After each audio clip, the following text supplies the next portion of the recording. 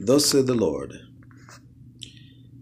you think Ahab, son of Koliah, and Zedekiah, son of Mahaziah, are prophets, because they claim to speak for me, but they are lying. I haven't told them anything. They are also committing other horrible sins in your community, such as sleeping with wives of their friends.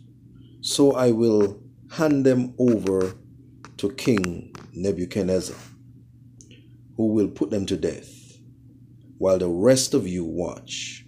And in the future, when you want to put a curse on someone, you will say, I pray that the Lord will kill you in the same way the king of Babylonia burnt Zedekiah and Ahab to death. This is the prophet of nation. Thus said the Lord, speak to your people, pray for the church, pray for your community, pray for those who going out prophesying, preaching, teaching, our leaders, our young people. We pray for them. But this is the word of God, and I have put it as how the Lord has given it to me. Thus said the Lord, be ye warned.